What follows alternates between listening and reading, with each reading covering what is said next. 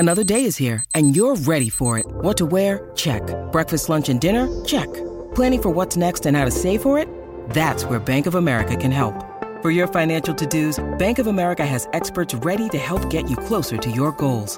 Get started at one of our local financial centers or 24/7 in our mobile banking app. Find a location near you at bankofamerica.com/talktous. What would you like the power to do?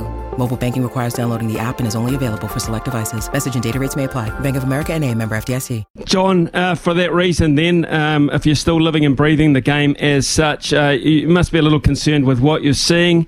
Are you genuinely worried, or do you think Eddie Jones, knowing him better than we do, has the situation, I won't say under control, but he's got hope?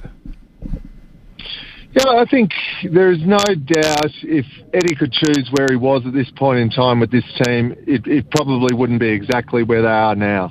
They've been, I think in a lot of ways, they show a lot of promise, but there's some work to do. On the weekend, there were enterprising parts of that game. The Australian team were definitely willing. There was no shortage of passion in doing what they did. There was no shortage of focus for large periods of time.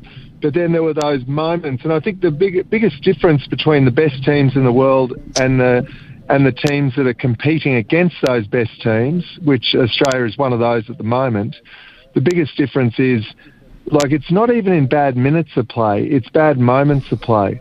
The best teams don't have those bad moments. And you look at the Irish and the All Blacks, the French, they're very consistent across the whole game.